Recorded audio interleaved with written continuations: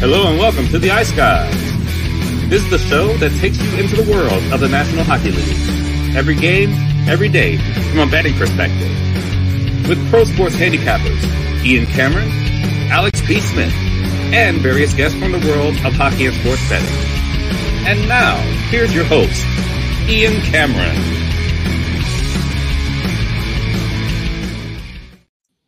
Welcome to the Ice Guys, Tuesday, November 28th. Ian Cameron, Alex B. Smith, ready to break down this Tuesday NHL card, and we are definitely looking forward to what hopefully will be another great day of hockey. It's a huge day for us. Not only have we got our daily show, as always, right now to break down the card for this Tuesday, we are also going to have our November live betcast, primary November live betcast. We've done a couple for members only. This is for everyone. The all free for the public, free for all. Anyone invited. Come one, come all, if you will. Live betcast tonight, 7 p.m. Eastern time. Looking forward to it. Huge Tuesday night. A lot of intriguing games. Majority of teams in action. 2 playoff rematches on the slate as well when you talk about Florida versus Toronto and Vegas versus Edmonton. So exciting night. Lots of good hockey, hopefully a lot of winning, profitable live betting hockey as well for us tonight. So looking forward to that live betcast, 7 p.m. Eastern. DM or email me or Alex, and we will make sure we get you the link for the betcast before it begins. We'll do the recap and, of course, to Tuesday's games in just a little bit. But first, we will begin with probably the news of the day. Obviously, we know that Patrick Kane has been looking for a new home and has certainly been working hard in the offseason and the early part of the regular season, just on the sidelines, trying to recover from his hip surgery, trying to get himself back into game shape, and just letting teams court him, I guess you could say, over the course of the last few months. Well, he came to a decision today, and the decision was made by Patrick Kane to join none other than the Detroit Red Wings. Yes, the Detroit Red Wings that for the majority of the this century, when you think about it, were pretty much the bitter, hated arch rival of the Chicago Blackhawks. You know, the team that Patrick Kane had all that success with, played his whole career with for the most part, won all those Stanley Cups with. Yeah, that Chicago Blackhawks team. Yeah, but back in the day when Alex and I were just kids, we're old enough to remember that those two teams hated each other's guts. That if you were a Chicago Blackhawk fan, you could not be seen ever under any circumstance cheering for the Detroit Red Wings. And I am sure it was vice versa for the other fan base. And now here we are, November 28th, 2023, and Patrick Kane is a member of the Detroit Red Wings. Look, there's going to be young kids that aren't going to react much to this and say, well, you know what? They've been out of the division and out of our conference for years. Is it really that big of a deal? But for the longer time NHL hockey fans and the people that have been around longer, like Alex and I, you remember those days when Chicago and Detroit hated each other's guts and got into line brawls and said shit to each other on the ice that would make some of the stuff you hear on the ice today, a little bit tame in comparison. You remember that.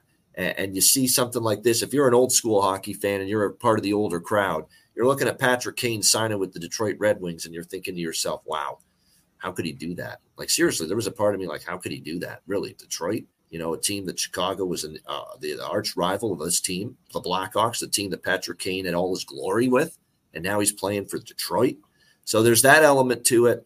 I know the younger generation is not going to react to that as much because they don't remember the times when Chicago and Detroit had that just incredibly bitter rivalry. But Alex and I did.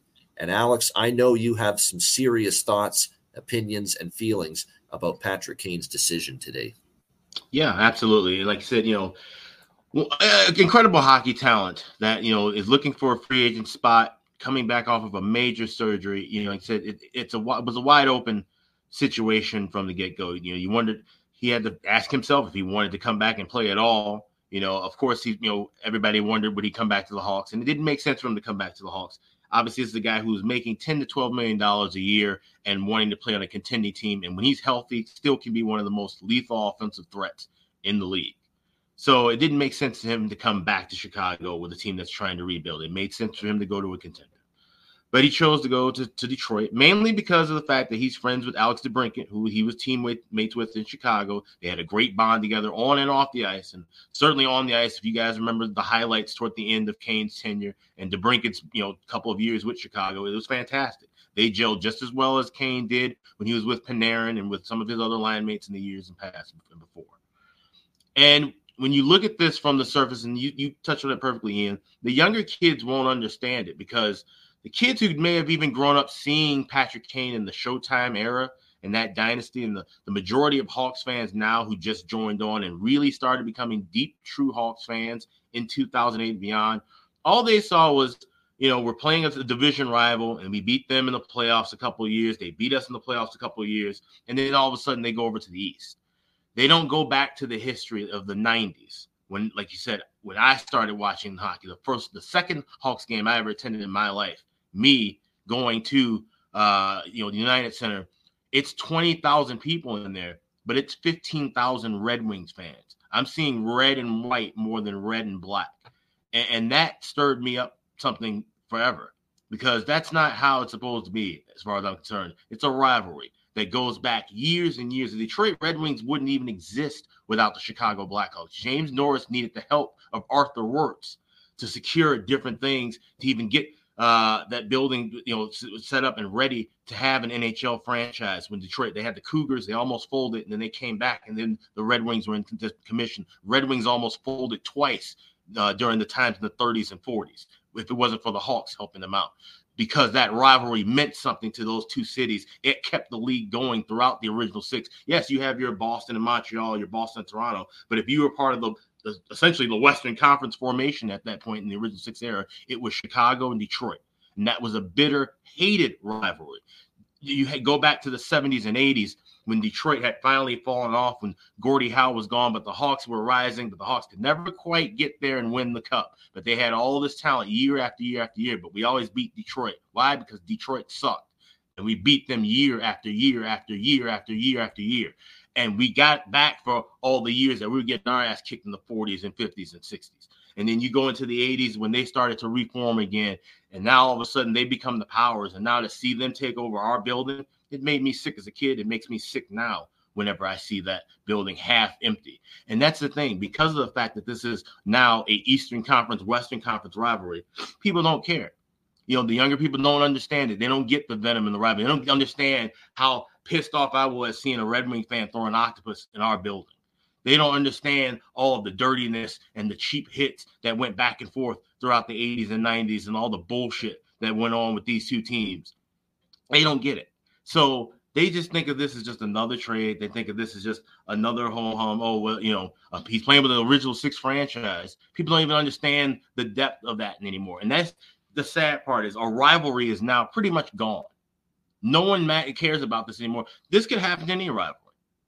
The only reason you have the other original six rivals to hang on together is really by division.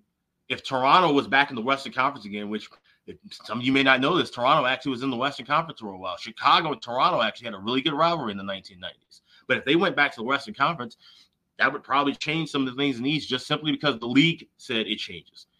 So I blame the fans, is what I'm saying. Fans not knowing the history, the older fans not pressing and pushing the history, the players not giving a shit. We had Mark Bell and Danny DeKeyser on this season, and when we asked them about the Hawks Red Wings rivalry, am I not lying, Ian? They both, without actually going, meh, they pretty much could have gave two shits about it, the way that they talked about it. Okay, plain and simple. I've been wanting to say that for a while, just personally. I thought that was interesting on both sides, how they just could not really care about it, because it doesn't matter. Right. They didn't make it out to be a big deal at all. Yeah. Quite honestly, that they both played in a time when that rivalry was dying, or not like it once was. Yeah. Yeah. And so that trickled down to the fans, and now the fans stopped giving a shit. And so for older fans, yeah, this is a horrific day in Blackhawks history. But for everybody younger, they just see this as, one of the greatest Hawks players of all time now goes play with another team. And that's depressing. And as a hockey fan, I'm upset by that. I'm upset to see that this rivalry is pretty much going to come to an end. It's not going to be the same feel, when they play in a couple of days from now at Little Caesars Arena. Certainly won't be the same feel on February 25th, which I won't be watching that game. Now, I've been dwelling on this for a while because I'm so upset with the fact that they are retiring Chris Chelios as number 7 and not even doing that along with Brent Seabrook, just outright putting that on Chelios with the way that he left town and what he did in Detroit. So now you on top of that, you're talking about Patrick Kane making his return to the United Center of the Red Wings jersey. I will not be watching that contest under no circumstances. Like I said on Twitter, I'd rather watch a replay of my grandmother's funeral than watch that game. No Chelios jersey night for Alex B. Smith. No. Coming up in Chicago. Not to mention he's on TNT a couple weeks ago saying what a great thing it would be for Patrick Kane to play for the Detroit Red Wings. It was entrenched in that rivalry on both sides. pushing the narrative of it, right? Because you know why? Yeah, because he doesn't give a shit because he's on both sides of the coin as far as he's concerned. He would, you know what? He has such an ego. He probably thinks that if there was ever a trophy to be named for the Hawks and Red Wings rivalry, they'd probably name it the Chris Chelios Trophy. The sickening part about it is he's right. They probably would do that when it should be named the Bob Probert Trophy, if anything, because he's the only one that I respect that went back and forth. You know why? Because the Hawks gave him a second chance at his career when he was down in the absolute dumps. And that's the only reason why Bob Probert's the only Red Wing that I absolutely truly respect. Yeah, exactly. So that's sickening too. Like he's basically, I think if you're an old school fan or someone that was involved in the Detroit-Chicago rivalry, you want no part of seeing Patrick Kane, putting on a Detroit Red Wings jersey as a Chicago Blackhawks fan. And yeah, here's Chris Chelios, who played for Chicago, played for Detroit, really when that rivalry was still red hot and one of the fiercest, most bitter rivalries in the NHL. And he played on both teams throughout the course of that rivalry when it was a red hot rivalry.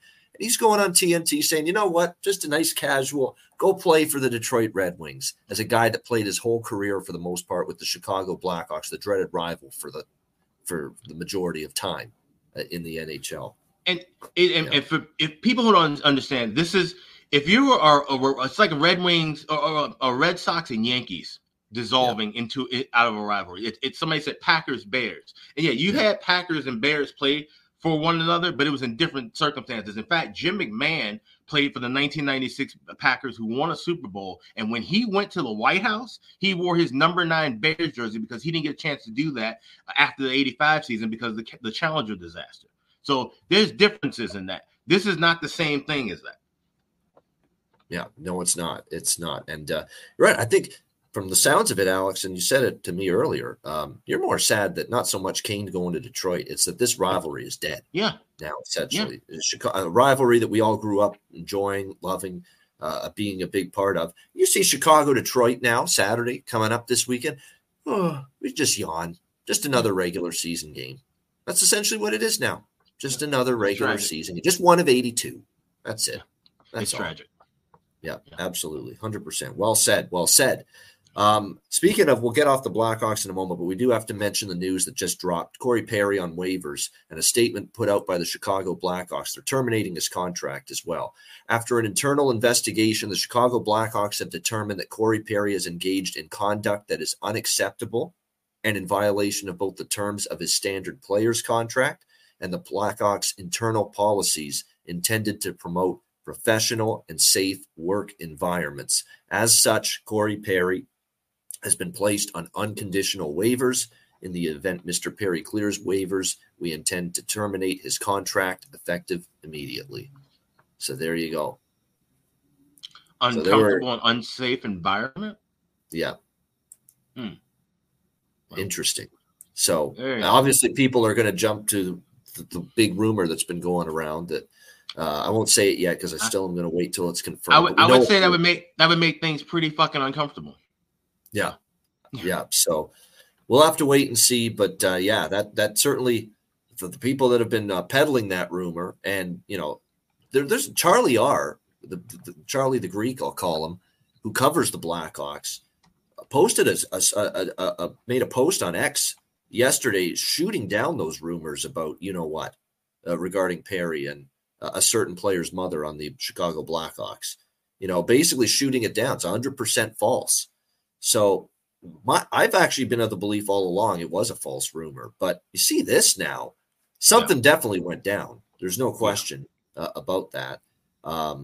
Is it what that rumor is saying? Is it something else? I don't know. But obviously, look, bad situation, obviously. And Corey Perry's days in Chicago are over. Is he going to get another job now in the NHL? How are other teams going to have the guts to say, let's bring this guy aboard if they hear the details of whatever transgressions he made? So just got more interesting. It's just going to go down as one of those weird things, and certainly Hawks history, but just hockey history of, okay, well, how did his career end? Just suddenly ended up having his contract terminated. So we may never know. Corey Perry to the Wings. How about that? Corey Perry to the Wings. Yeah. That would be interesting. I don't think they need him, though. No. All right. So that's it. Corey Perry. It was nice while it lasted. It didn't even last 2 months, essentially. Corey Perry with the Chicago Blackhawks. Last night, we had a few games, obviously, in the NHL take place. Florida and Ottawa, all Florida dominant. Ottawa, just a brutal game by their standpoint. Unfortunate play by them, just absolutely not very good. Offensively, not good. Defensively, struggling. Just a bad game against the Florida Panthers last night. Struggles continue right now for them. So that's not what you want to see, obviously, from the Ottawa Senators. Florida bounced back after a couple of losses. It got really, really nasty. A lot of scrums, a lot of How about every player on the ice issued a 10-minute misconduct at one stage of the third period by referee Garrett Rank? Just every player on the ice, 10-minute misconduct and other assorted penalties. That's what he said. The announcement at one stage, of course, Tkachuk got into a couple of dust-ups. McEwen and Jake Sanderson, I applaud him stepping up and fighting Matthew Tkachuk as well. But it certainly got into a chippy game. And leave it to, after all the nastiness, all the misconducts, all the scrums, couple of fights, everything that went down, all the physicality, all the rough stuff in the third period, nobody could sum it all up better than our guy, our favorite head coaching quote, poet, eloquent speaker, you name it, Paul Maurice, who summed it up perfectly after the game last night about the scrums that ended up taking place. Well worth a listen once again. A real tough outing against Winnipeg and didn't look anything like the game that we want to play. But I thought, even in the third, like it gets a little squirrely, but the first two periods for sure, in terms of technically how we want to play the game, we were pretty darn good. What transpired from your vantage point in that third period? Oh, it's just a hockey game, you can't play fight in the game, and both teams want to win, and you get a little snarly, and that was fun. It was good. What is that period right in terms of all the periods of hockey you've coached in terms of? Oh, that's mild. Well, we only got to about 160 some minutes there. It's got to get into the 250s before it gets too squirrely. It wasn't. Well, it was just sometimes hockey can get like that. That's part of why the game's so darn great, because it's graceful and beautiful and physical and angry all at the same time. So it's good. It's good. Probably good for both teams. They can both, you get to make it part of the story of your year. Well said. Does he sum that up perfect? Yeah, I was just going to say, does he sum that up perfectly? It's like he can say the perfect thing for every situation, Paul Maurice. He never fails to put it in the right context. He's right. Yeah. Physical, angry, beautiful, and graceful all at the same time. That's what hockey can be. And that's just one team sticking up for one another. Ottawa getting a little surly because they're down. They're getting their ass kicked. They're back in the tank again and struggling, and they want to lash out. And the other team obviously not going to take it. And that's what you get. And Paul Maurice sees that. We all see it. That's what it is. That's the essence of hockey sometimes. Yeah, absolutely. Yeah, very eloquently said by Maurice. And like I said, these are the things we love about this sport and this game. And I was kind of a little surly about the refs giving everybody the misconducts, because you knew what that was about, right? Okay, now we're throwing everybody out. So obviously we're not going to see a bench clearing brawl anymore, right? We're not in those days. We're long gone from that. But we're going to see, probably see another fight or two. Now you kibosh that because, you're going to have the suspensions and everything that get out of hand. And you're taking that element away from the game. It's 5-0 for crying out loud. You're lucky that everybody doesn't just go home, okay, in the last 5 minutes of a 5-0 hockey game. But people stick around for those because they like to see some of those scraps and some of those battles at the end of the games. And now trying to take that away, once again, just another part of cleaning up the game, as they like to say. Yeah, exactly right. So credit to Florida, and Florida's back in action. We will get to them when they play Toronto, playoff rematch there later tonight. How about the Bruins, man? Another loss, 5-2, and now the concerns rise a little bit for this Boston team. Another bad defensive game from them. They all of a sudden, they gave up 7 to the Rangers, 5 to Detroit, 5 to Columbus last night. That's 17 goals in the last 3 games. That is not Boston Bruins type of hockey we're accustomed to seeing from them. They lose 5-2 to Columbus. I'll say this about the Jackets. This is, even the one game they've lost against Carolina, they've played a little better, their last 4 games. So keep an eye on the Jackets, a little light at the end of the tunnel after just a horrendous losing streak. They've played better hockey here the last 4 games. We'll see if they can keep that going. The Buffalo Sabres, God, I had a gut feel Buffalo might rise up, and they did. 5-1 against the New York Rangers last night. That's what Buffalo does. I mean, I've said this for a long time on this show. When you get them as a big road dog against a team that you think is the better team, it's when you get Buffalo's best. I mean, it really has been uncanny when you get that from Buffalo. So the next time you see them, like plus 150 or greater road dog especially, not so much at home, but road dog especially, those are the spots where they pick off these better teams and have these big upsets. And we saw it again last night with Buffalo, 5-1 win, putting it to the New York Rangers, and a rare defeat for a Rangers team that had been very, very solid of late. And what else did we see last night in the NHL? A couple other games. Colorado, the big showdown with Tampa, 4-1. Very, very solid effort from Colorado. And a good game from Georgiev, one of his better games. Stopped Kucherov on a breakaway in a key moment during that game. The big gun stepped up for the Avalanche. It was a great night for Nichushkin again, scores a goal, albeit an empty netter. McKinnon, Rantanen was good. Makar was outstanding last night. Drouin was very noticeable too. He just couldn't put the puck in the net, but we had some chances, but unfortunately no moss for our bargain bin. But nevertheless, a good win for Colorado, 4-1. And then in the other 2 games last night, very disheartening loss for Vegas. It was a good spot for them. But credit to Calgary. They hung around, and they have no offense right now, Vegas. The offense is just dried up. I mean, they are being held to 2 goals or less. They get shut out at home by Arizona on Saturday. 1 goal last night against Calgary. Where is the offense gone for the Golden Knights? What a matchup tonight with the Oilers, Alex. Team can't score goals, and a team all year for the most part has had trouble keeping it out of the net. So something's got to give with the Oilers and the Golden Knights tonight in that game. But a 2-1 win for Calgary. Kind of got screwed, Vegas, in overtime. That should have been interference at the blue line, clearly. Pietrangelo got interfered with at the blue line right before Uyghur's goal, but too late now. Calgary gets the win there. And the last game last night, really a snore fest, but credit to San Jose, 2-1. They get the job done against Washington. And you figure with San Jose beating Vancouver at home, if they can do that, they could probably beat Washington at home, and Washington's cooling off quickly after that win streak. They've now dropped 2 in a row against Edmonton and San Jose. Any other thoughts, Alex, from last night? Well, yeah, but that Vegas-Calgary game, I mean, it's got to still be really concerning for Golden Knights fans, the lack of offense with Vegas, and you just, they had good pace early, ended up getting the goal in the first period. Unfortunately, couldn't get enough for the both teams to score. That was my best bet over the first period over. But then they just clamped down defensively, and that's a team in a game where you're supposed to beat them 3-1, 4-1. So I'm not sure what's going on with Vegas right now. This is a streak that may be continuing for a while, and this definitely might be something to where we can maybe cash upon fading Vegas a little bit longer, especially when they're on the road. They just definitely don't have the same gusto at home they do on the road. They're like the Wild from a few years back. Like we talked about, we love them at home, but we always try to fade them on the road. That's where Vegas has turned into somehow suddenly. So that's something that we have to keep an eye on. Like I said, Tampa and Colorado, like I said, I wanted to watch that game to see how Vasilevsky played. He didn't play bad. There a couple of goals that he allowed. Those are goals that most goalies would have given up. It wasn't anything that he was out of position. His movement looked good. He looked sharp, enough to where he doesn't seem to be rusty or seem to be, missing a step. So that's a good sign for Tampa Bay. It's a tough loss, but you're playing against a good team and going in the altitude and things of that nature. So it's not the worst of wins, but that's a good sign that I saw, at least, from Andre Vasilevsky moving forward. So those are the 2 big things I took away from last night.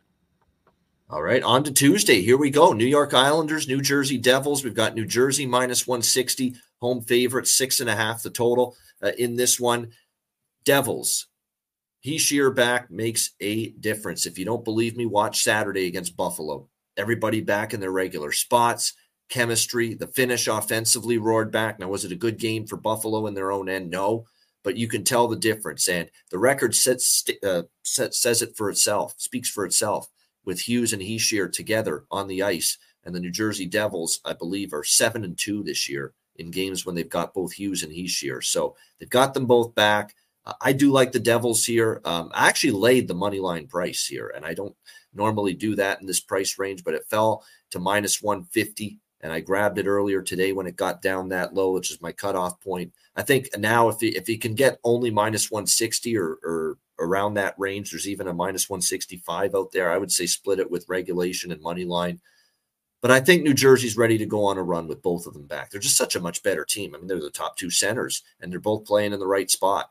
No question. So, New Jersey better at both ends of the ice, because Hischier obviously offensively is good, but we know he's a terrific defensive center. We've said that for as long as he's been in the league. So it's a big difference, and I think they're still the better of these two teams. Islanders got cooled off. They lost to the Flyers in a shootout the other night. New Jersey already beat the Islanders this year.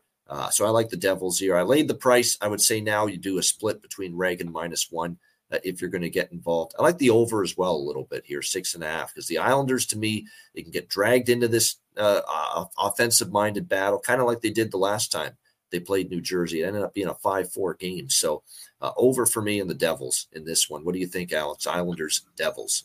Yeah, I would go Devils in regulation too. I got to look and grab that price. But like I said, with everybody back and this Islanders team still just kind of being a bit in disarray, I think the Devils can kind of bring the fight to them. And a lean with the over, I would probably wait and grab a 5.5 in game. I think we can do that. I don't think we're going to see a bunch of offense early. We should be able to grab 5.5, maybe even 5.5 plus money. So we'll try to do that tonight on the Betcast. Absolutely. I think this is one of those games where if you're going to get involved pregame, keep it light. I want to point out Alexander Holtz. This is a guy that is starting to creep up offensively now and starting to get going a little bit for the New Jersey Devils. First-round pick. Curtis Lazar looks like he's going to play. They've lost Eric Howla. He's going to be out for a little bit of time. Timo Meier still out, but they've certainly been able to keep things rolling. Here is Alexander Holtz with goals in back-to-back games. So he is the bargain bin for me, at least in this game. He might even be the bargain bin for the special of the night segment later on. But I really, really like this price we're getting with him. He scored in back-to-back games. He's plus 400 at FanDuel to find the back of the net tonight. So Alex Holtz for New Jersey. Absolutely, I think could be worth a look. Goaltending for this game, good question. We don't have confirmations yet either way, but Sorokin and Vanacek is the projection right now for this Islanders and Devils game. All right, next up, we've got Florida and Toronto. Leafs minus 135, home favorite, 6.5 the total in this game.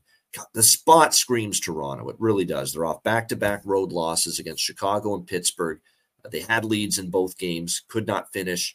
They've had a couple days off. They're back home in Toronto for the first time since before they departed for Sweden for the Global Series. So they're obviously going to be able to get back home, familiar surroundings. That's a good thing probably at this point in time. They already lost to Florida once this year on top of the playoff series loss last year. So the Toronto Maple Leafs should bring a good effort. But there's that little element in voice inside that doesn't fully trust this group. And it's just the old thing, and it's minus 135. It's not like it's a phenomenal price here on the Toronto side. I do think that's as good a spot as you could ask for, but there's that somewhat level of distrust here for the Leafs right now that I have. There's no question. I mean, for me, it's a Leafs or pass game, but I'm not bullish, and I'm not running to the window here for Toronto. That being said, Florida on the back-to-back, we saw what happened last night. It was a physical game, a lot of animosity. Now you got to play back-to-back on the road. That's not a bet on spot at all, in my opinion, for Florida necessarily either, coming into this game tonight on the road on a back-to-back. And then when you look at the goaltending matchup, probably will be Anthony Stolarz here for Florida on the back-to-back after we saw Bob last night. Joe Wall confirmed in net for Toronto. Couldn't set up any better for Toronto. Spot-wise, it screams Toronto, lean Toronto.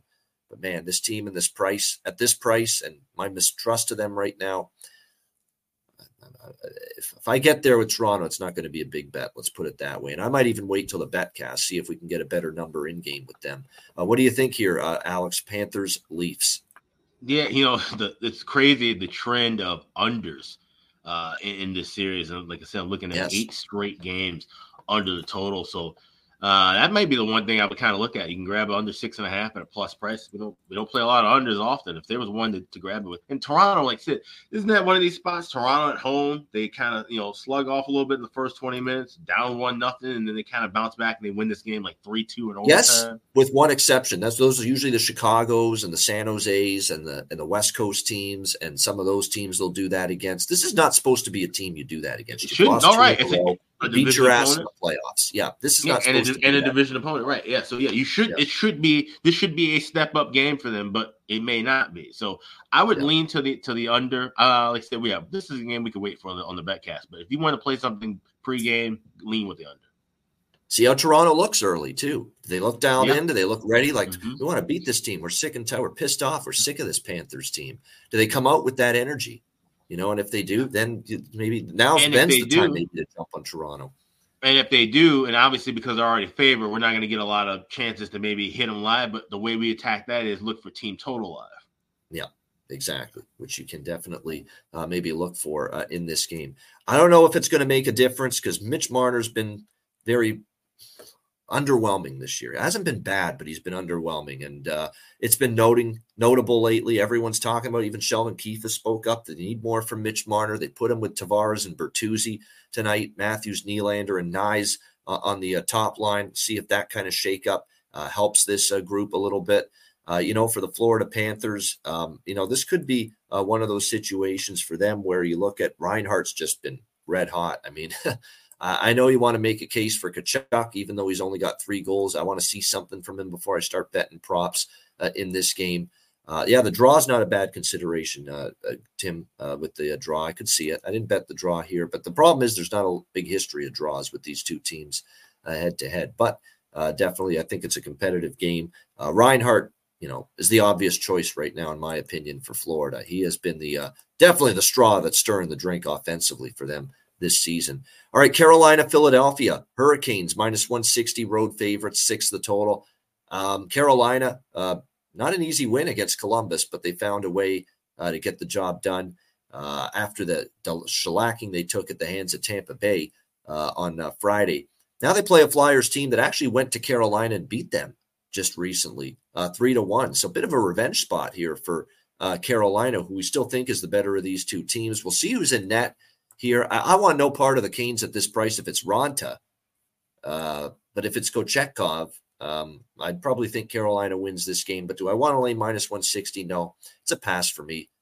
Maybe some props we'll look at closer to puck drop. But even prop-wise, there's not a lot that stands out to me in this game. So just all around, not much for me with this one. And keep in mind, I'm in my biggest slump in the NHL right now this season. So if I've got zero reason to really, really like something in a game, and this game stands out in that regard, there's no need to get involved. And right now, for me, it's a pass here. What do you think, Alex? Carolina, Philly.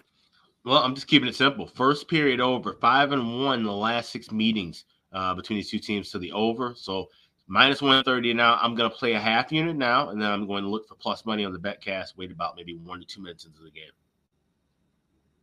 Yeah, I could see goals early, and then it settles down. I think that's exactly what we saw actually in the game in Carolina just recently. No question. Yeah, Nason's, I like that, Cuban. I like that. He has done a good job against the Flyers, Nason, and at that price. And, even though he's not going to score for you every game, this is just one of those teams where it seems like this is a team that he's been able to find the back of the net against. No question about that. Now he's down on the 4th line. They buried Bunting there too. I can tell Rod Brindamore's not happy with Michael Bunting. Offense is dried up. And also the fact that, he's also taken a lot of bad penalties, which is definitely not anything new or different from Michael Bunting. He can get like that sometimes. Just take some stupid penalties, undisciplined, selfish penalties that hurt his hockey team. All right, Pittsburgh and Nashville.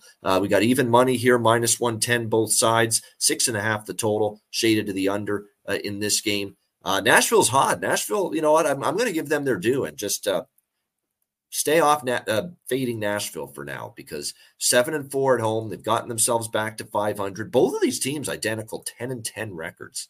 How about that? 10 wins, 10 regulation losses for both teams so far this season.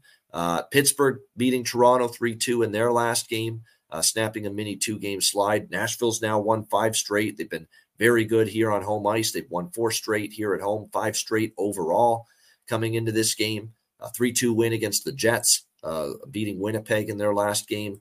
I mean, it's Nashville or pass for me right now until I see this team maybe decline a little bit. But the reason why they're winning is UC Saros is in one of his red-hot zones again. He's playing excellent in goal for the Nashville Predators. He has been confirmed in net tonight for the Predators here in Music City.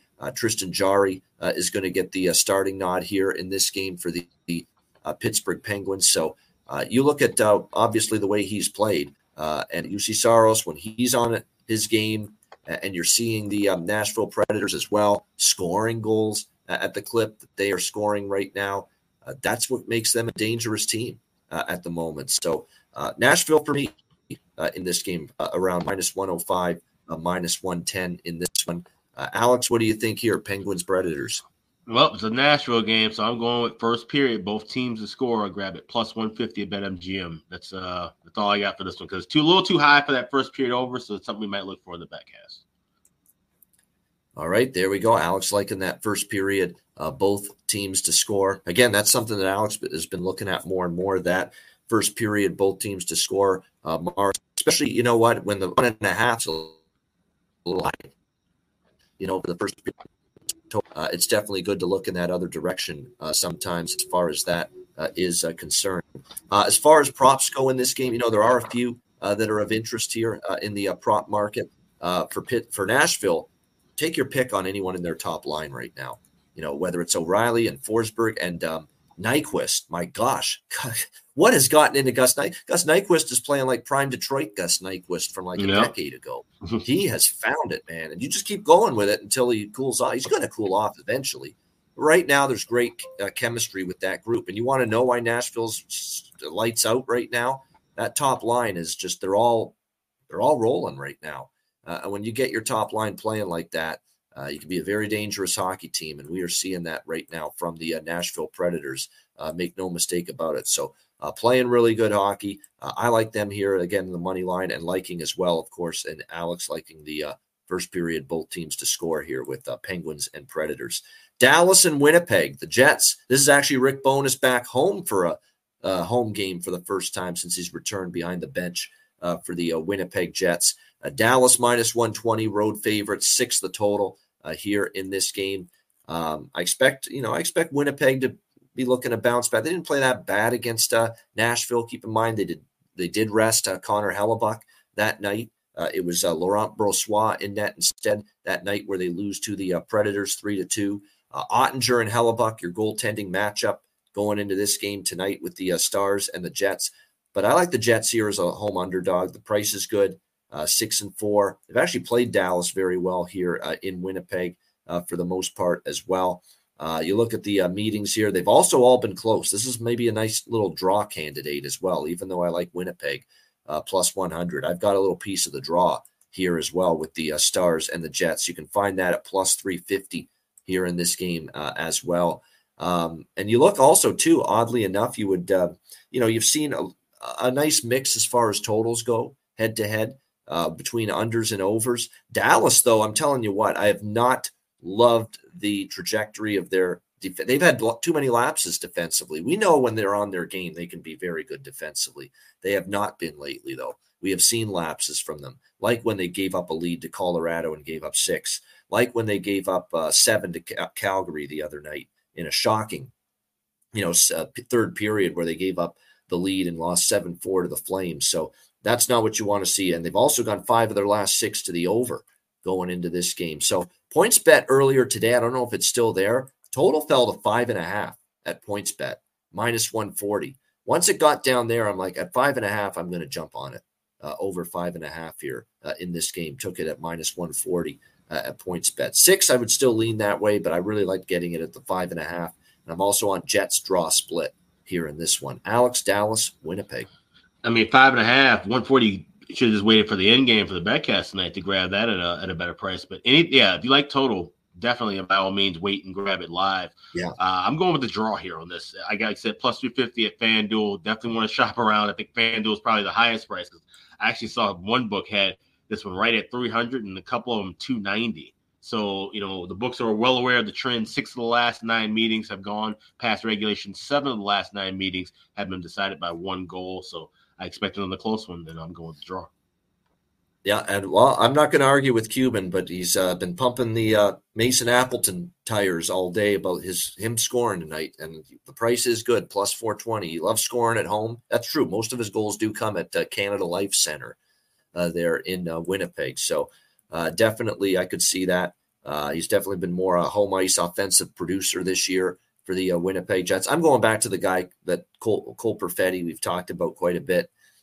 Continues to be solid in his second line role, productive for this Winnipeg team. Like I said, this is the first home game for Winnipeg since Rick Bowness rejoined the team. So I think there's a little incentive here to have a nice outing here back home. And I think the betting markets are indicative of that because money has just slowly trickled in on Winnipeg here in this game because Dallas opened minus 125 to minus 130, and they're down to minus 120 here in this game.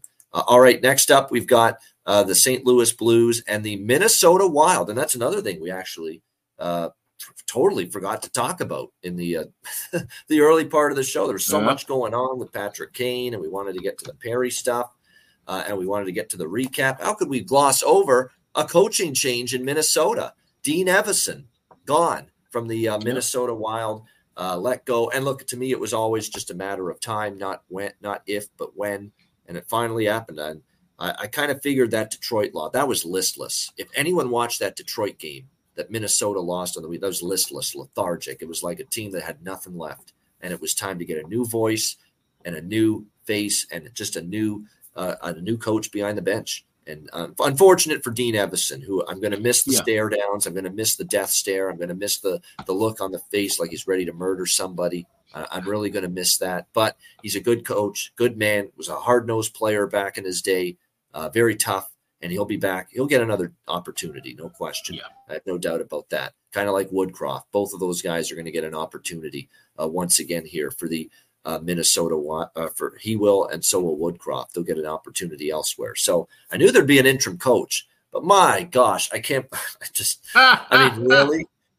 John Hines, really? Seriously, we're going to just recycle these old relic that haven't even done jack shit in the NHL at any point, and we're going to just bring a guy like that in here to be the head coach, a guy that just drove New Jersey into the ditch when he coached there, was not any good in Nashville except for a little surge after they traded everybody away last year, and credit to him, that was a nice little run, but that's really the hallmark of his head coaching tenures from New Jersey and Nashville combined. He had a nice little 20-game stretch when they obliterated the roster already and decided on rebuilding. But he put together a nice little 20-game stretch and almost snuck that Nashville team into the playoffs.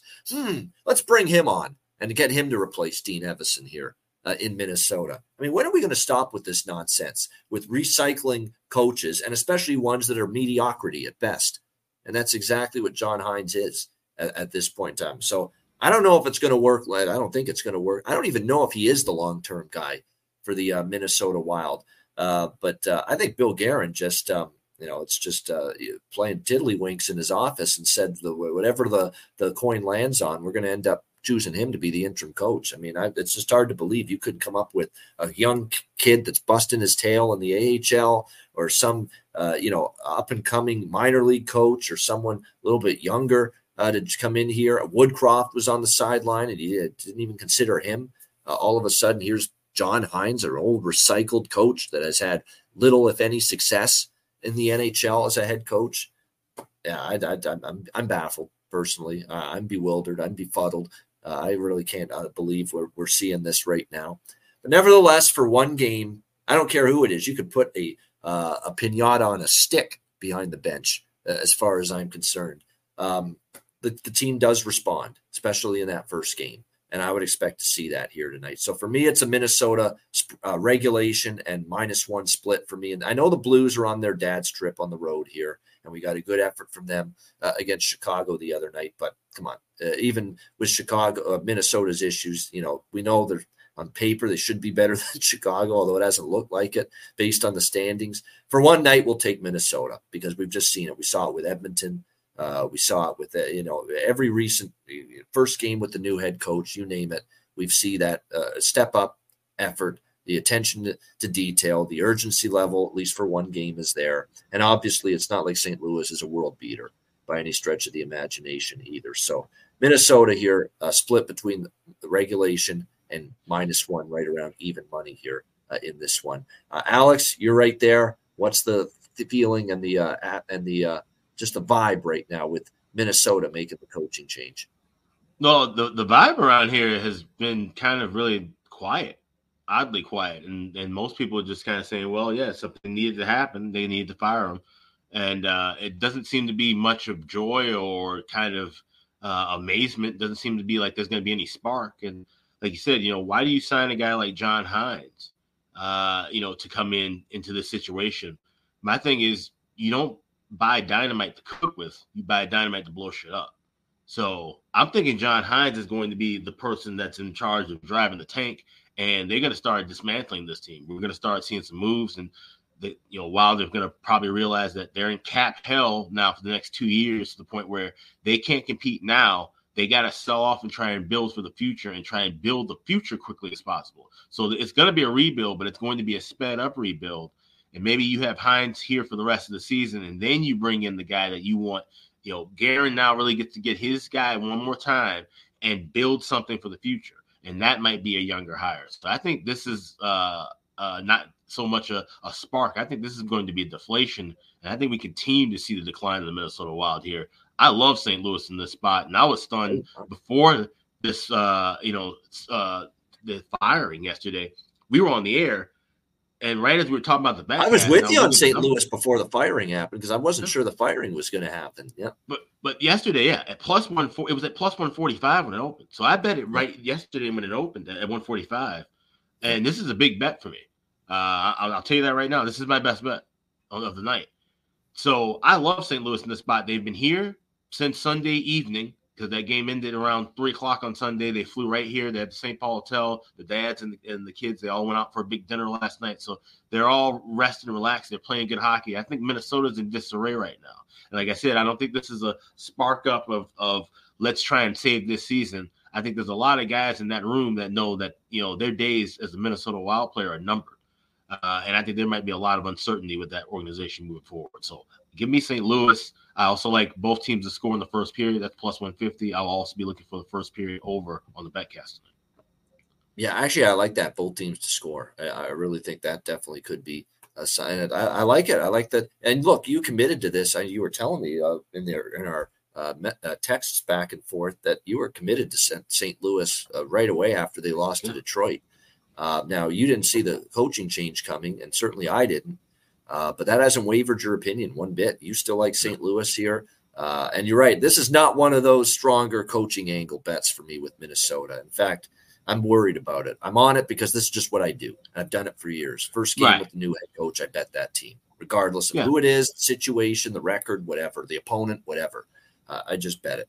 But you're right. I don't feel as good about this as many of the ones I've bet in the years. I'll tell you that.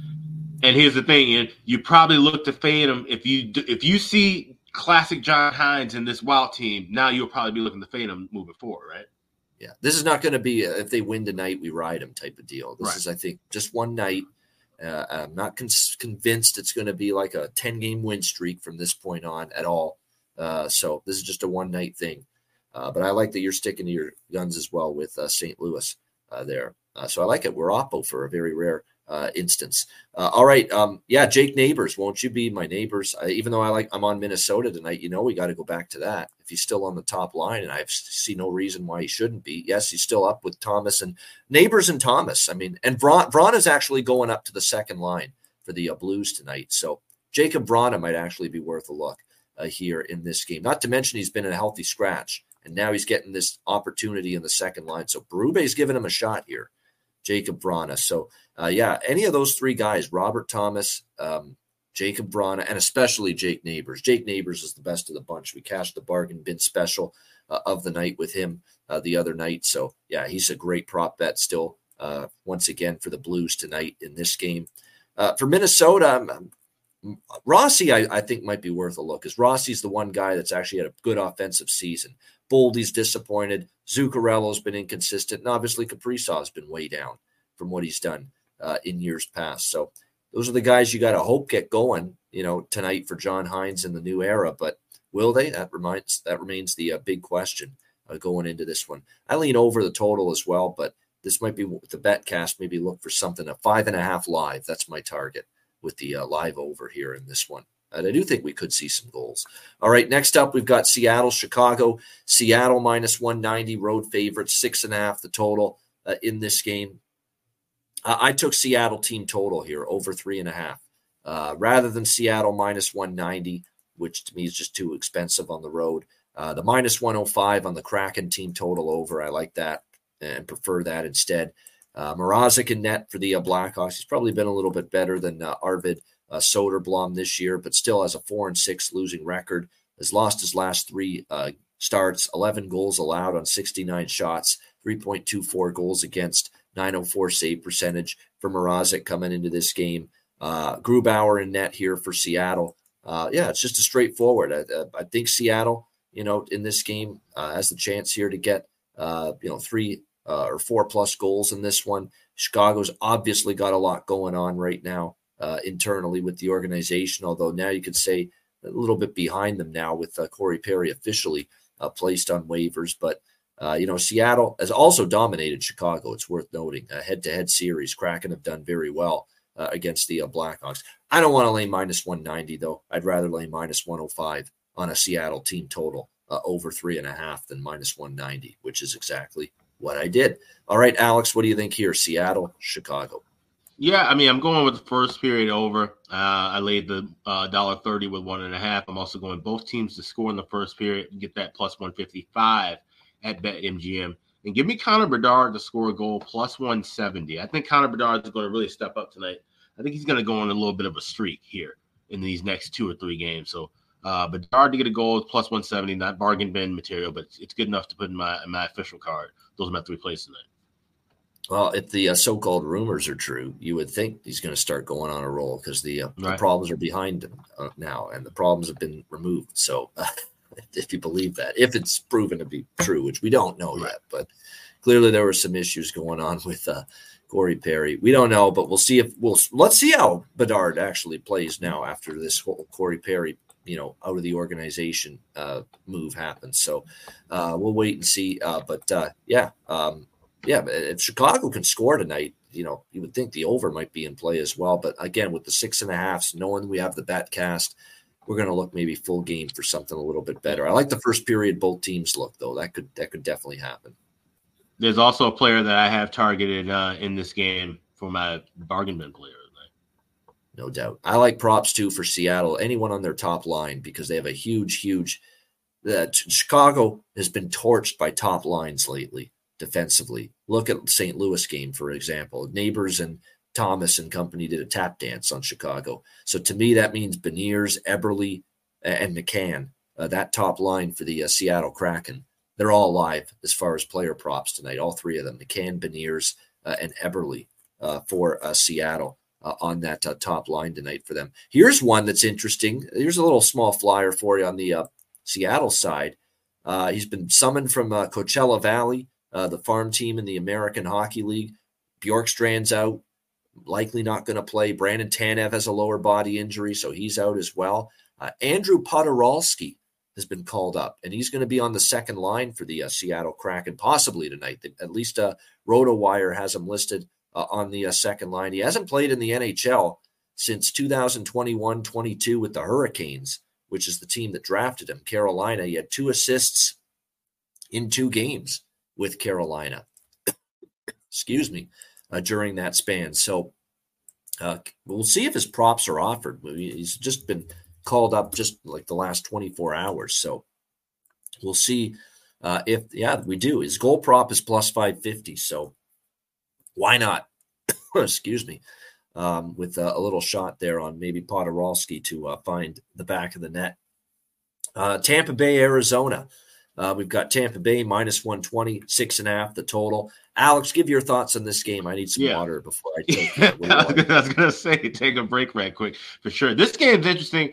Obviously, seeing, someone mentioned in the chat, wow, to see Arizona at even money against the Tampa Bay Lightning is pretty interesting, but it makes sense. Jonas Johansson's first start since now being relegated back to the position he was supposed to be at the beginning of the year, essentially the backup role.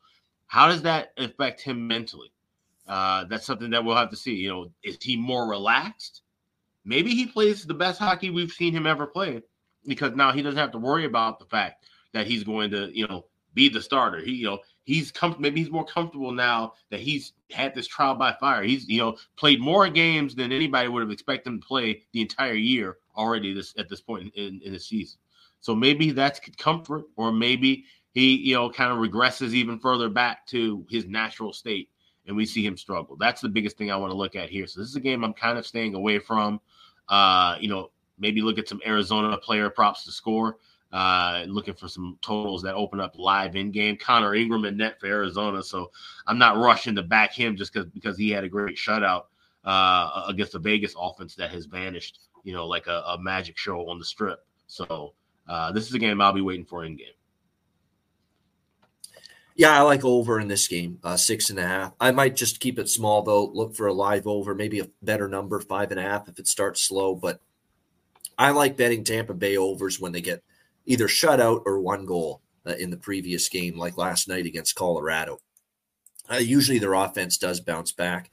I could see that here in this game. Although Connor Ingram's playing well, and he's getting the start again for Arizona. 7-3-1 entering this game. I think there's a reason in Tampa Bay is just a very, very short road favorite. I think Arizona does have a chance tonight in this game. So I would lean Arizona plus 100 here as well in this game, but do like over 6.5, maybe a smaller bet on the Coyotes, but not only back-to-back on the road, but we have to acknowledge they have been very bad on the road, 4-7 for Tampa Bay away from home this year. It's a terrible road record for a team of this caliber, and it's back-to-back after being in the altitude last night. So tricky spot. They also lost in Arizona last year, 1-0 when these two teams played. So Arizona could be live here. I agree. Would look over 6.5. And you're right. As far as props go, Lawson Krause for Arizona, it just continues to be really, really exceptional for them. Logan Cooley, by the way, looks like top line maybe for him tonight for the Coyotes. So he's definitely maybe going to have some value with his props if he's going to be moved up the lineup, which it looks like he will. And don't sleep on Bukestad as well. Bukestad now with points in 3 straight games for the Coyotes. He's been solid. Michelli's on a 4-game point streak. He's worth a look. But again, the main one for me is Lawson Krause. Lawson Krause on fire. 5 goals in the last 6 games, 5 points in the last 6 games as well for the Arizona Coyotes. So it's been a very good player prop option for them, no question. All right, one of the featured games of the night, playoff rematch here, second round last year, first regular season meeting this year between these teams, Vegas and Edmonton. Oilers minus 145, home favorite, 6.5 the total. I can't believe I'm thinking of betting the Edmonton Oilers this quickly, knowing the bad season they've had and knowing that how bad they were. But they pounded Washington, best game of the year they've played. They had a little bit of a shaky start against Anaheim, and albeit Anaheim struggling, but they beat the hell out of them the rest of the way, 8-2. And Skinner, he settled down, and now he's given up just 2 goals in his last 2 starts, so he's finding his way again. If you can't bet Edmonton tonight, when can you bet them? If you can't trust them tonight, when can you trust them? Think about how this sets up for them. They're starting to get some confidence back. They've won 2 in a row. They have the rest advantage. Vegas is coming in on a back-to-back on the road. And Vegas's current form is not good. Their offense is completely dried up. They've shut out at home by the Arizona Coyotes. Only scored 1 goal last night against the Calgary Flames in that game. And now here they are against Edmonton on a back-to-back where they're struggling. Nobody's putting the puck in the net for this Golden Knights team all of a sudden. Now you can counter that with saying the Oilers have struggled in the majority of the year to keep the puck out, but they have done a better job of that here, at least the last couple of games. So I can't believe I'm doing it, but I am going to look at Edmonton in some direction. I think I might prefer team total, though, rather than the money line. If Edmonton's going to win, they're going to score goals. Look at the last 2 games, 5 and 8 in those 2 games. And they get Vegas on a back-to-back. They get Logan Thompson, most likely, in this game. I don't think it's been nearly as good as Aiden Hill this year for the Golden Knights. And, you've got an Edmonton team that's rested, an Edmonton team that if any game on their regular season schedule up to this point is circled, it's this one for the Edmonton Oilers, because they felt that if Vegas is not blocking their path to the Stanley Cup last year, they could have won it. Right. And maybe there's some truth to that, because that version of Edmonton was obviously playing better than what we've seen the majority of this season from Edmonton, but they still feel like if Vegas was not in our way, we could have won the Stanley Cup last year. So, I have to bet Edmonton. It's just there's too many things lining up for them. Now, could they screw it up because they're Edmonton? Of course, we know that. But Edmonton team total over 3.5 for me, and small pinch on the money line for minus. I actually got it at a better price, minus 135. It's gone up since then to minus 145. Alex, how are you looking at this one? An interesting matchup, playoff rematch, Vegas, Edmonton. Yeah, I'm taking a small shot with Edmonton regulation. Like I said, I don't like Vegas's form at all right now. And I think there's some motivation here with Edmonton. I also think Edmonton will at least be able to kind of kick that offense up a little bit with Vegas. So I'm taking a shot with first period over in game.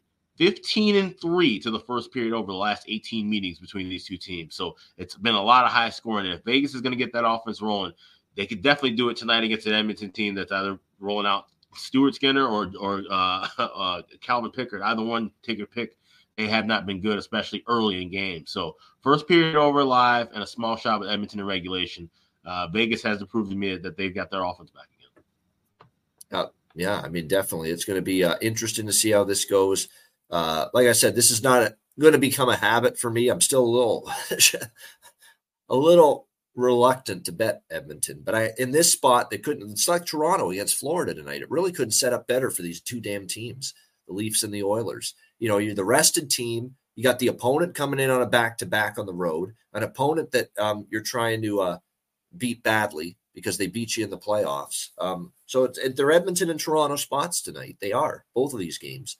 Leafs versus the Panthers. And I feel a little bit better about this one, though, because Florida is still playing very well right now. Vegas isn't. Vegas has definitely fallen off as far as their form is concerned. So no better opportunity in time for Edmonton to maybe get a win here. We'll see if they can get the job done. Like I said, I got a little piece of the money line and also looking more, though, at the team total here, over 3.5.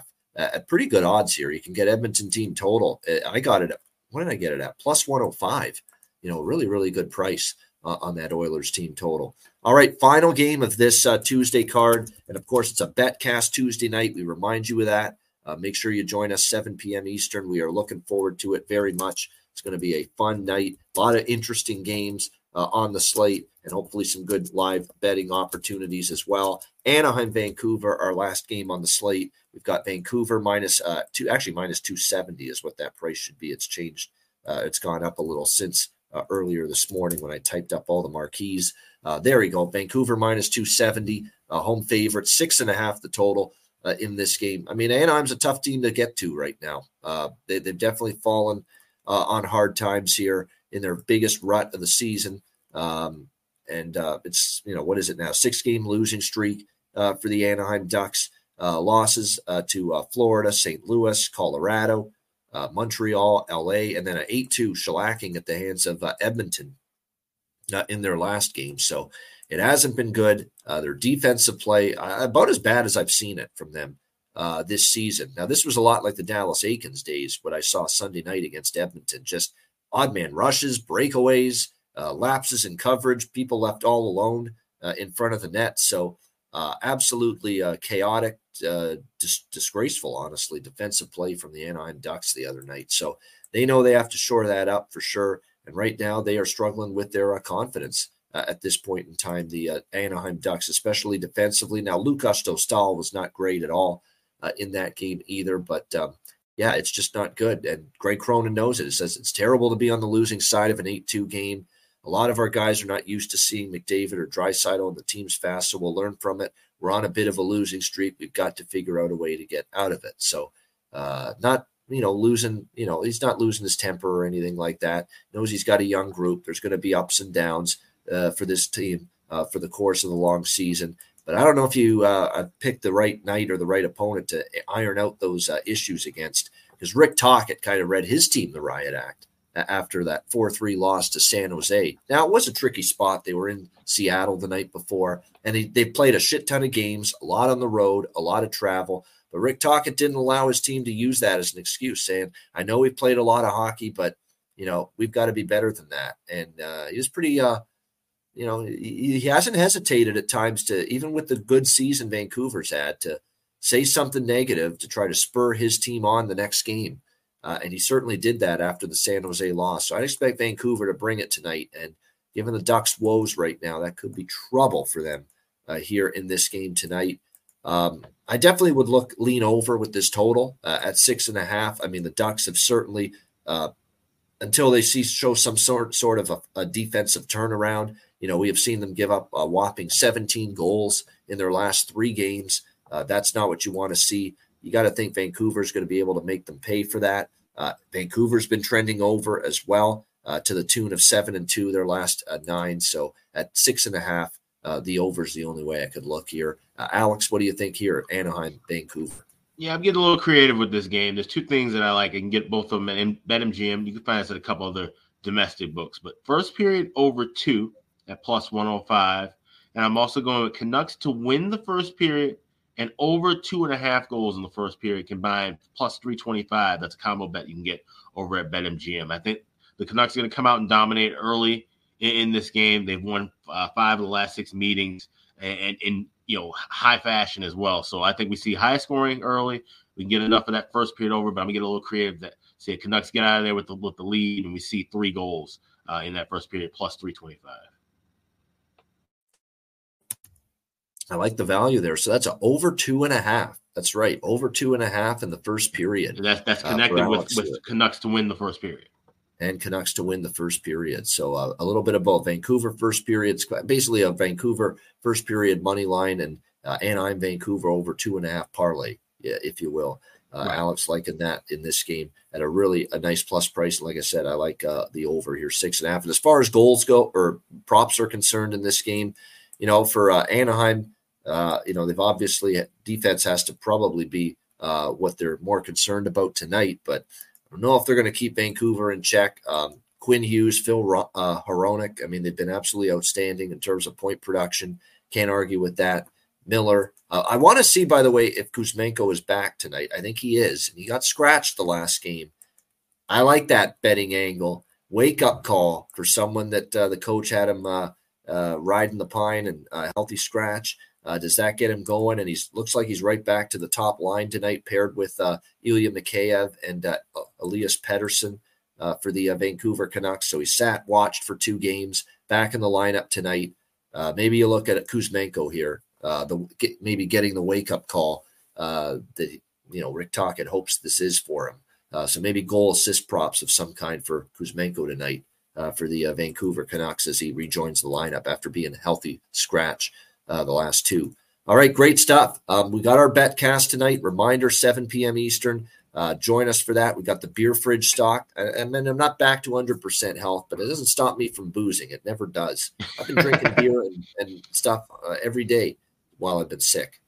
So that never stops, even when I'm under the weather. So I'll be bringing out the beer mug tonight. You better believe it. 7 p.m. Eastern. Make sure you DM or email Alex or I for a spot on the betcast, and we will take you through pretty much the entire night. We might go right till the end of that Vancouver game. We'll certainly go right till the end of the 9 Eastern games, but as long as Anaheim and Vancouver isn't a blowout, we'll stay on right till the end of that as well. So we'll go the whole gusto, the full Monty, if you will, tonight with the Ice Guys Live betcast, 7 p.m. Eastern time. Looking forward to that. Can't wait. Yeah, absolutely. It's going to be a lot of fun. I got this little device here that I'll be demonstrating the evening. Shout out to people at Cake for sending me that. We'll be showing that off probably during the intermission of some of those early games, but it's going to be a lot of fun. This is a great card. I think this is the best card we've had all season for the betcast, even going back to even last regular season. This is one of the better nights. So you don't want to miss it. It's going to be a lot of fun. No doubt. And a lot of our good betting angles. And there's a betting angle that I've been, working on, and I've been just betting live bets without even posting it or sending it out to anyone or mentioning it on the show. But just personally, the last few nights, and it's teams down by a goal or two, and they get a big-time penalty kill, and even better than that, a 5-on-3 penalty kill, and it's crazy the momentum that team gets. And I've seen some comebacks. I took advantage of this with Buffalo Friday night against Pittsburgh. They were down a couple of penalties in a row. They killed when they were down 2-0. They came back. They won the game 3-2. It's just amazing how those little circumstances, not only to bet Buffalo at that time, but the next goal as well, which I know Alex is often looking at. So we're going to find some of those tonight. We see a big-time kill in a game, and we see if we can get some momentum from that. So I'm hoping to use this angle tonight a few times during the betcast. All right, it is time for Bargain Bin Special of the night. Alex, I know you've got one, so we'll start with you. What do you like for Bargain Bin tonight? Yeah, first, I got to say, I love that you're learning the ways of the live betting. That's awesome to see. So definitely looking forward to that tonight for sure. But let's go to the Hawks game tonight against the Kraken. Let's go with a guy who I was stunned to see that he's not, was never a part of the Kraken, but was so happy that he became a member of the Blackhawks. It's Ryan Donato, a guy he's been a bit streaky. I understand why he's moved around a little bit. He's one of those guys that needs to get his offensive game a bit more consistent, like Jason Dickinson. Same kind of a deal. But once he can, get into a little bit of a rhythm, he's a guy who's giving you some good odds. Plus 460 at FanDuel tonight to score a goal. I think he'll be able to get one in the back of the net against his old club. So give me Ryan Donato as my bargain bin special tonight. I like it there. Ryan Donato. Donato's Pizza for the Chicago Blackhawks. And I know Cuban put in the chat, I think that's one of his goal props tonight. So there you go. Ryan Donato for the Chicago Blackhawks can get a really good price, upwards of plus 460 at FanDuel with that. So an excellent price. For my bargain bin special of the night, I'm gonna go back to, I've already mentioned him on this show. Very first game we talked about, New York Islanders, New Jersey Devils. First round pick, great offensive talent, and just starting to show signs of it right now for the New Jersey Devils. Goals in consecutive games coming into tonight. Let's go with Alexander Holtz for the New Jersey Devils for my bargain bin special of this Tuesday night card. A very good price here with him. Again, scoring in back-to-back games for the Devils, getting that confidence going, and you can find him at plus 400 at FanDuel to find the back of the net tonight. So Alex Holtz, New Jersey, for my bargain bin special of the night. All right, best bets. Alex, what do you like for best bet? Yeah, we're going to go up the street. St. Louis and Minnesota. Give me the Blues plus 140. I have no reason.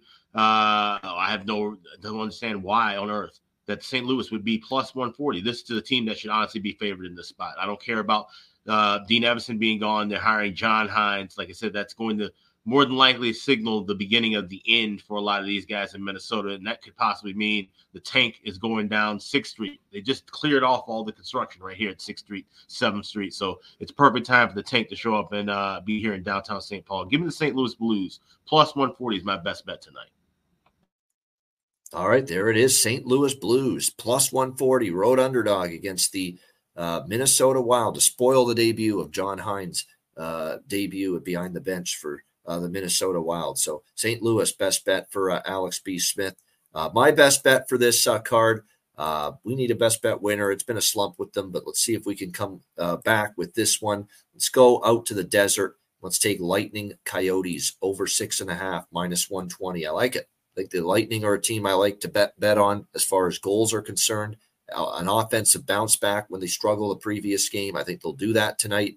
Meanwhile, I think Arizona, they get Johansson, not Vasilevsky, obviously, and they are capable, I think, of finding the back of the net here as well. And I think after that, low-scoring, dull game with Vegas, I think you'll get to see Arizona get rolling here tonight a little bit, get a little more pace in their game. Tampa will allow you to play that way. So Lightning Coyotes over 6.5, minus 120 for my best bet for this Tuesday card. All right, that's a wrap for now, but it's not a wrap for tonight. We are back, of course, for the day, I should say. We are back later tonight. Make sure you join us. Ice Guys Live Betcast, 7 p.m. Eastern Time. Make sure you join us for the Ice Guys Live Betcast. We are looking forward to it. And again, DM or email either me or Alex B. Smith, and we will send you the link for the Betcast before it begins. I do want to answer Mike his question. He said, how many games do you watch at once during the Betcast? I usually have 3 screens in front of me.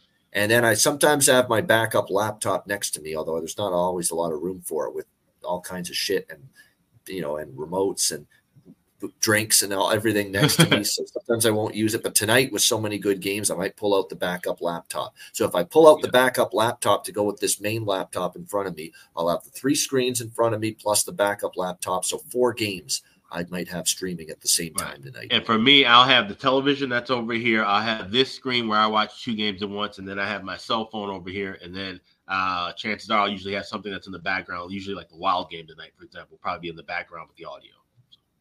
Yeah, no doubt. So absolutely, we are looking forward to it for sure here as far as the betcast tonight. Absolutely outstanding. All right, a reminder, the Ice Guys is live 7 days a week, Monday to Friday. 2 p.m. Eastern, Saturday and Sunday, noon Eastern. If you can't watch the show live, download the Ice Guys podcast in audio form on all major podcast platforms, Google Podcasts, Apple Podcasts, Spotify, Stitcher, iHeartRadio, Amazon Music, and more. Download the Ice Guys podcast when you can't watch the show live. For Alex B. Smith, I'm Ian Cameron. Have a great Tuesday. Enjoy the games and good luck, but we'll see you again in just a few hours for the Ice Guys live betcast, 7 p.m. Eastern tonight. Join us for then. And talk to you then.